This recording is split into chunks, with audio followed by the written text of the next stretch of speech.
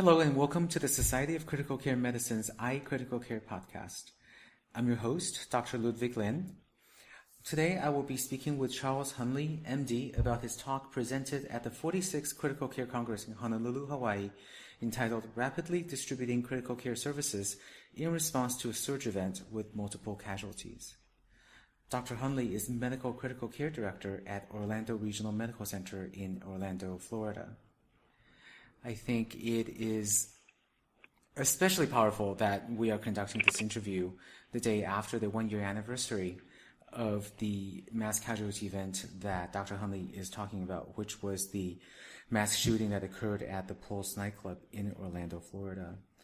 And I think we would all like to applaud Dr. Hunley and everybody else at that medical center that did such an incredible job. At the same time, besides the obvious emotional impact, we are all healthcare professionals that are listening to these podcasts. And I think there's a lot to learn from Dr. Hunley's lessons in redistributing critical care services in such a situation of mass casualty. So I'd like to thank him for being here. And maybe we could start with Dr. Hunley by having you give us a brief summary of your experiences with critical care and with mass critical situations before this event, and tell us about your experiences during that event. Thank you for being here. Oh, well, thank you. So I start the podcast and the conversation with, first off, the day after the year anniversary. It's very poignant that I'm giving this podcast, and I want to honor the people who did not survive at Pulse and the people who are still a year out with injuries that will be with them emotionally and physically for the rest of their life. And the first responders and the healthcare workers who actually were there that night. It was a pretty horrific night. And I know that as I give this conversation that it is most lessons learned are on the aftermath and how we deal with the acute care crisis. So I am a critical care physician by nature and a medical critical care physician that has some surgical experience, but never in my right dreams did I realize that I was going to have a mass casualty event 2 blocks from my level 1 trauma center. I am a physician in the Air Force Reserve as a critical care air transporter, and I've had multiple conversations and drills and critical care events discussed and ran scenarios over many times in the Air Force for battlefield mass casualties. It is quite different scenario when your level 1 trauma center becomes overwhelmed with more patients than physicians can handle at that moment, and you have to triage a mass casualty event in a level 1 trauma center. So that night, and I will just start the conversation by thanking the trauma team, Chad Smith, and the surgical residents, and the internal medicine residents and the ER residents for flipping modes from a multiple event to a mass casualty event. I've never had quite an experience like this, and the lessons learned we practiced over and over again. It was an event that had greater than 25 patients, as everybody knows, arriving to a trauma center that has 5 trauma beds within about 30-minute time frame. And that overwhelms the system massively, and then the secondary nature coming in after that.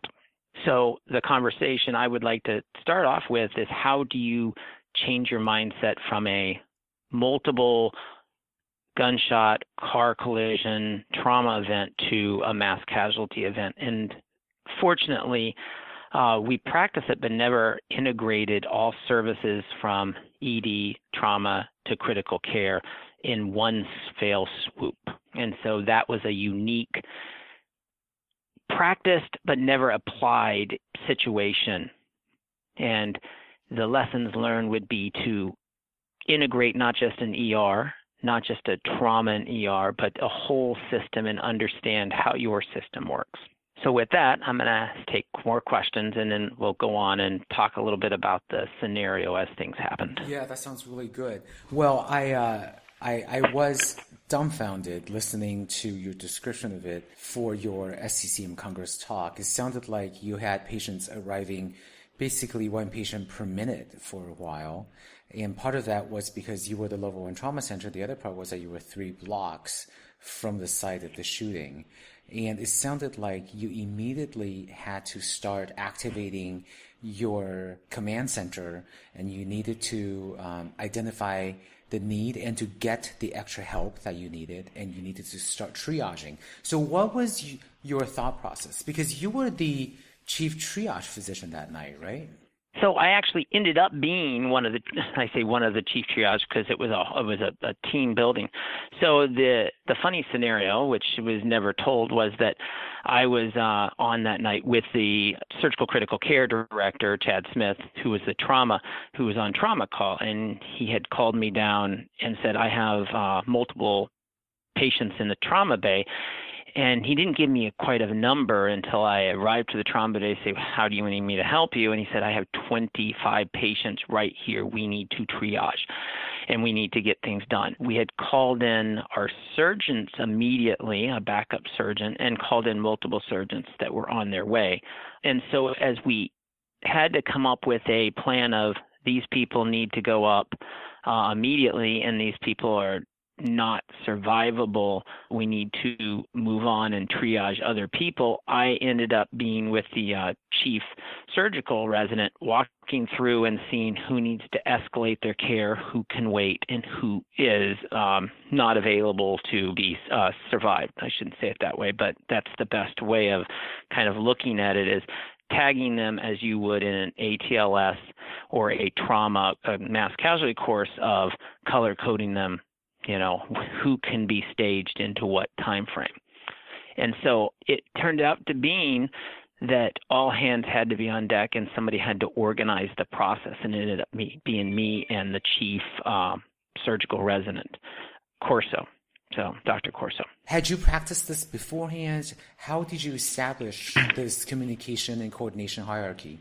So it actually came through the process of, as you know, when you activate command and control center, it takes a while for administrators and for the command and control team to arrive. At that point, we actually, if you think about it, we had at 2:10 in the morning to 2:50 in the morning on a Sunday morning. It's practice, but it's never an ideal time for that type of activation suddenly.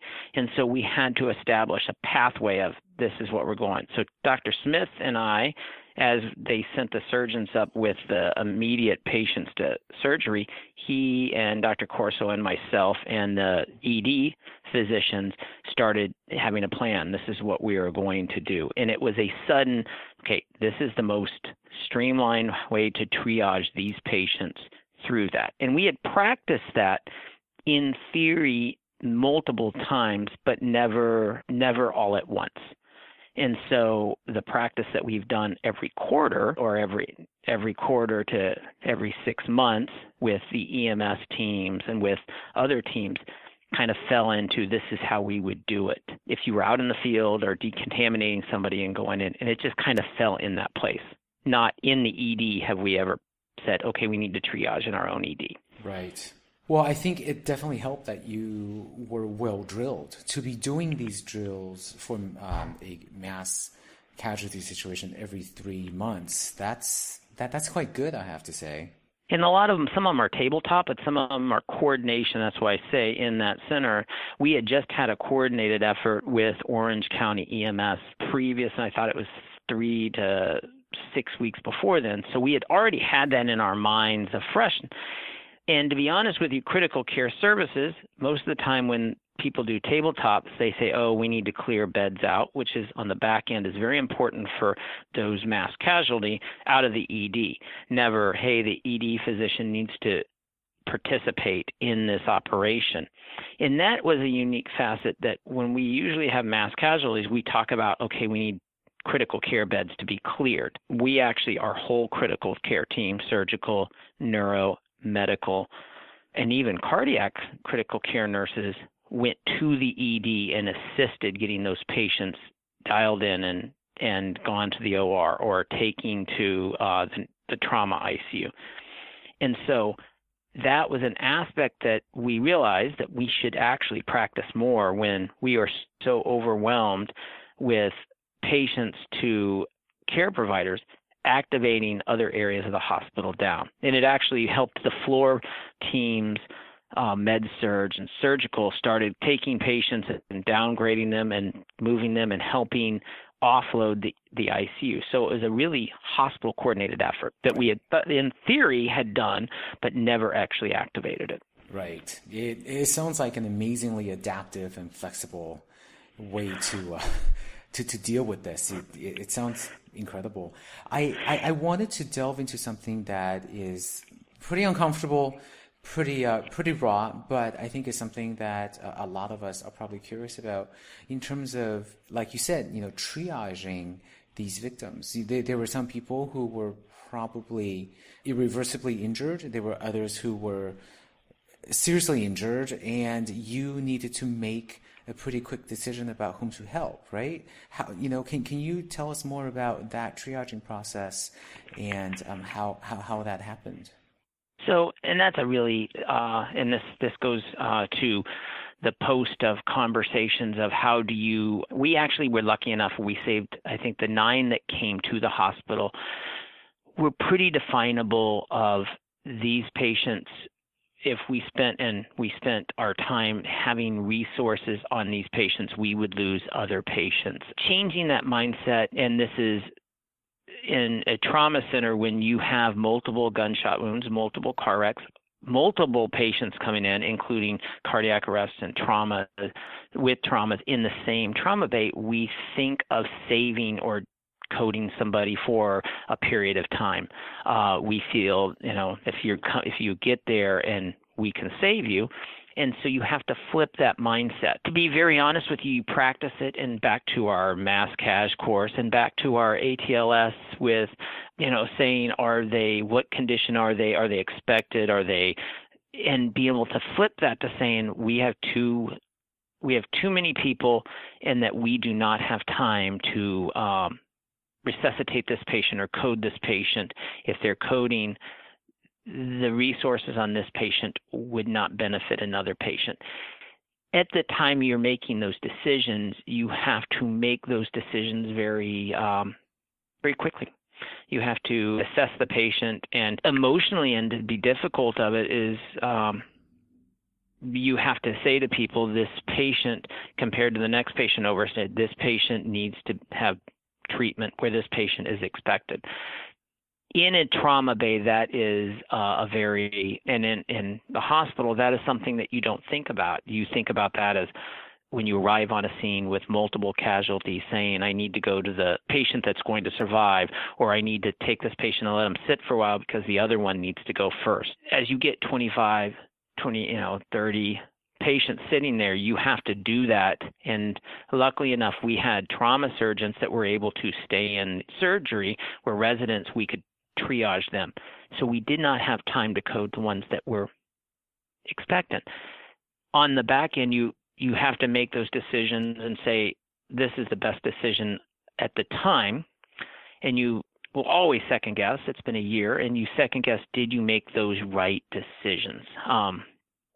Ironically, and I will say the story, I was getting a haircut, and my barber had a person there that his sister had been shot multiple times, and they said that at Pulse, and that she survived, and they were amazed. And you remember occurrences like that as, okay, that was the right decision to make at that point of time, and I'm glad that worked out. It is actually it is actually my most burdensome emotional thought is the decisions we made were deliberate, were rational, and were sudden. You have to be okay with that, and sometimes you still question yourself today, if that makes sense. It does. I think it's a tough responsibility to have, but like you said, you only have so many resources, and there were a lot of people there, and there were probably some that would not have survived if you delayed their care. So, that's a tough situation, and it's a tough job.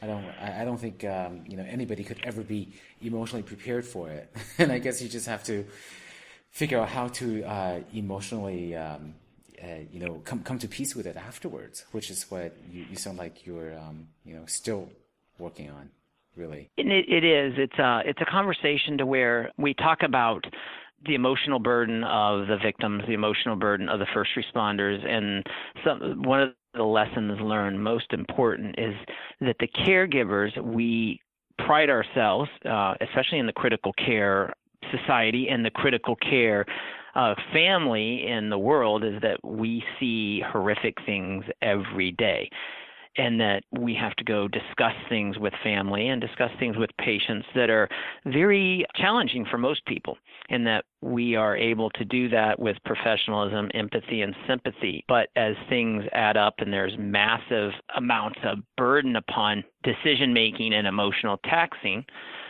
you have to come to, an emotional well-being. And with that emotional well-being, we ignore that. And one of our lessons learned is, we need to provide support for the nurses, the RTs, the physicians who sometimes don't want to take it, myself being included. I thought I was tough until I realized, no, this is pretty stressful on myself. And even the administration, when you deal with something that horrific, that is a whole family of emotional stress. And that was one of our biggest lessons learned, is how do we deal with not just the families, which I think we did an excellent job, but the caregivers. Right. I wanted to ask you an equally tough follow-up question about the triaging process.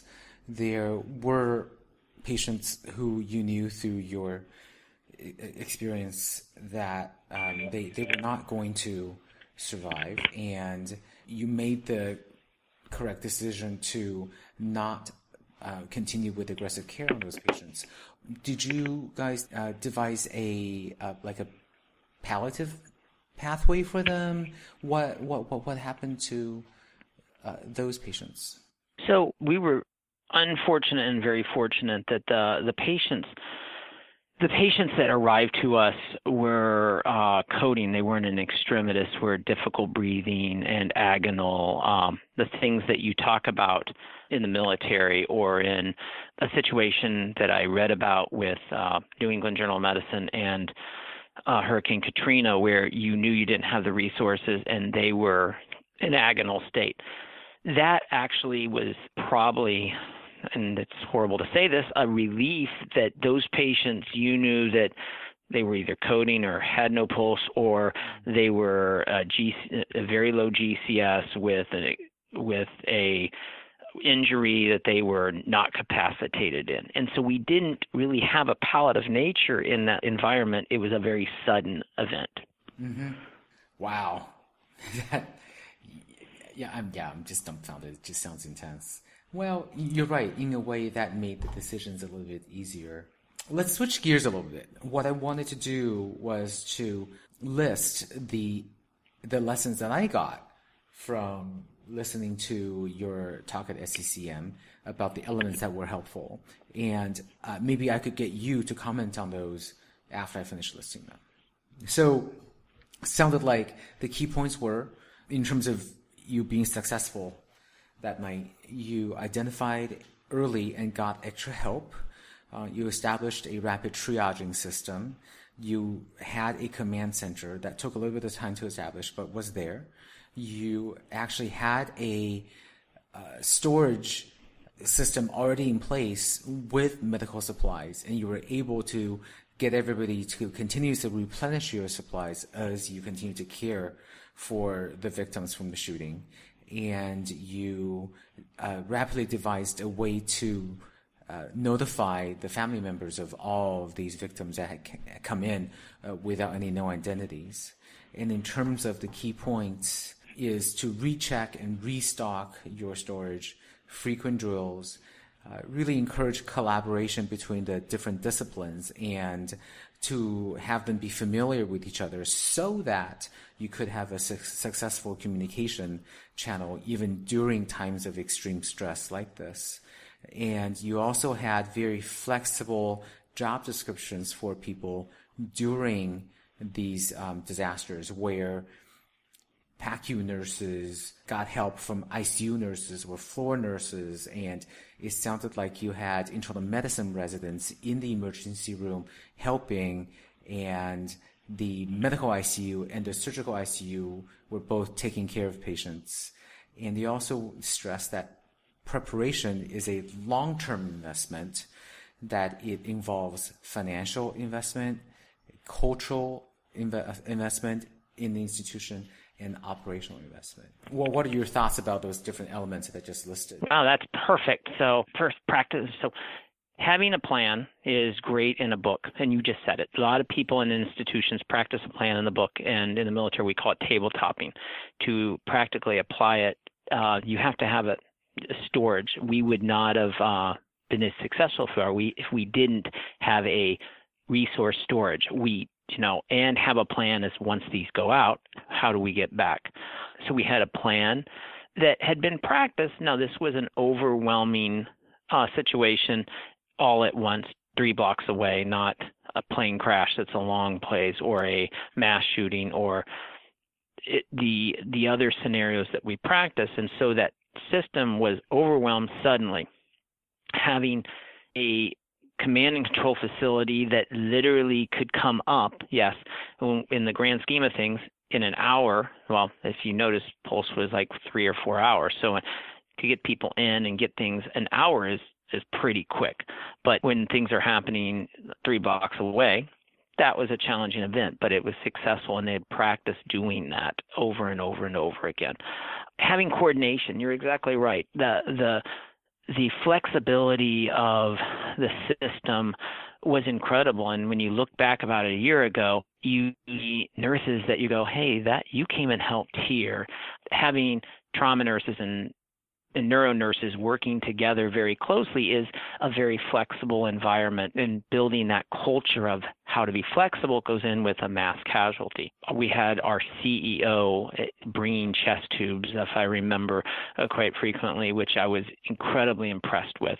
Having the flexibility of residents were the power of our institution that night, and our internal medicine residents helped take care of those patients that were not as sick and could be delayed their care, but needed to have that pain meds, those labs, everything set up for them to when their time was to come to move them forward. Our ED worked on, because we had CT scanners, couldn't be instantly with them, fast scans, etc., re-triage them. So the flexibility was incredible too. Having a system to notify the families is incredibly important.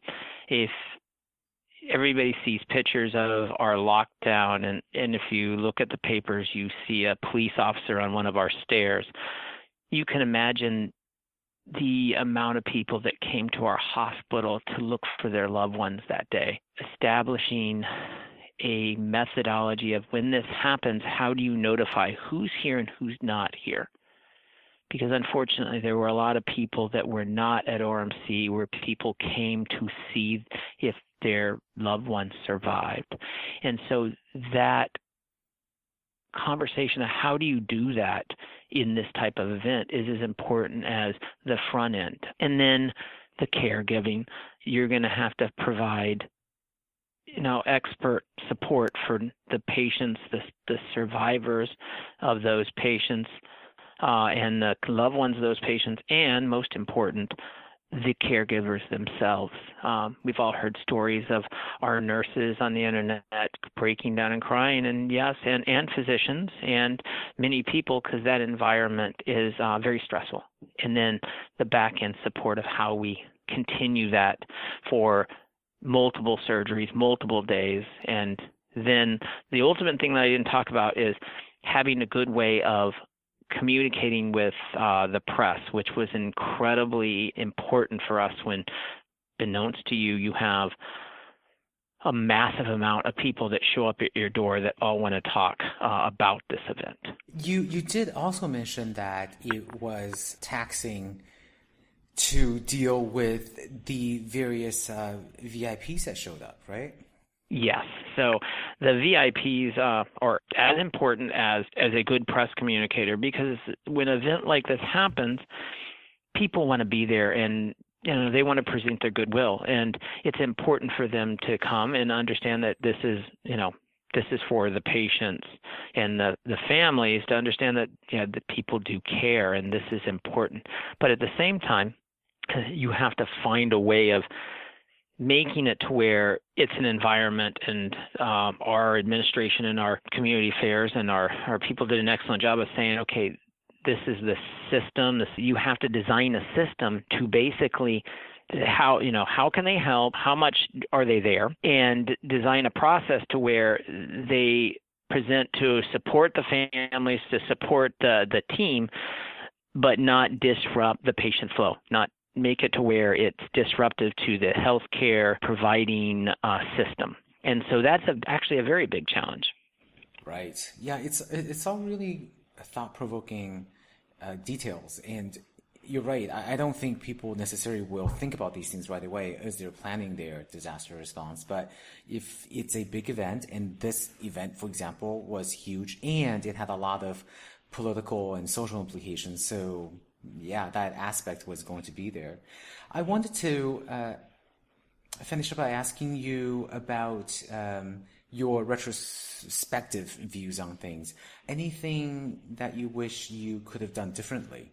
Oh, wow. Well, every day I shouldn't say every day, but it used to be every day. What could you have done differently? I personally have a few, like, did I make the right call on this patient? Did I help enough? So on a patient format, clinically, you're always set, to me, I always second guess myself to make myself better. Emotionally, I probably would have accepted the fact that this was an emotional event and I needed to say it's okay for me to talk to somebody, to talk to my friends, to talk about, hey, this really was not beneficial for my psyche. And that took me a couple of weeks to really understand that, hey, I'm not that strong critical care doctor that, is invincible, that you are going to emotionally be a little messed up, and that's okay. Just make sure that you talk to somebody about it. On a logistical standpoint, I will tell you we practice and practice and practice. We were very lucky. Can that repeat again? Practicing it now makes a whole lot more importance. In retrospect, every time now that we talk about a mass casualty drill, our eyes all perk up. I wish, and this sounds very funny because it went very, very well considering the horrible circumstances, that I would have known that before this event happened. Would it have prepared me more? Would we have done better? I don't know, but in retrospect, in my mind, mass casualty, and I actually just did a military exercise where they had a mass casualty, and I was extremely serious about it because of the perspective I have now. And so my take-home lesson is you never know when it's going to happen to you, and taking those seriously of all the things that could happen, put it in perspective. Right. Well, you just made me realize it's just like any other aspect of medical training. You really have to visualize the entire process and be prepared for the entire process, right? So if you go through it with a high degree of realism, then maybe you'll be ready. And for your group, unfortunately, it was a reality, but these things do happen. And, that's a tragedy, but they do happen. And we as healthcare professionals are going to be there and do need to, hopefully provide good care. So I think that's a really important point, is that when we do these drills in our hospitals, it's not, for example, just a checklist to check off, oh, hey, we've done our drill for this year or, for this quarter. It's serious business.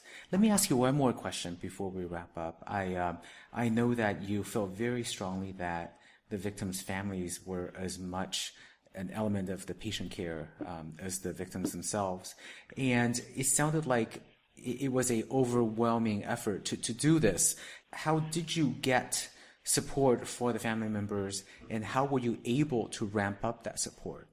So our administration was incredible at this, is that quickly people who unfortunately were left in the nightclub were coming to the hospital, and our administrators started having an area where people actually came and saw and and were able to find if their loved ones were there or they were not longer there.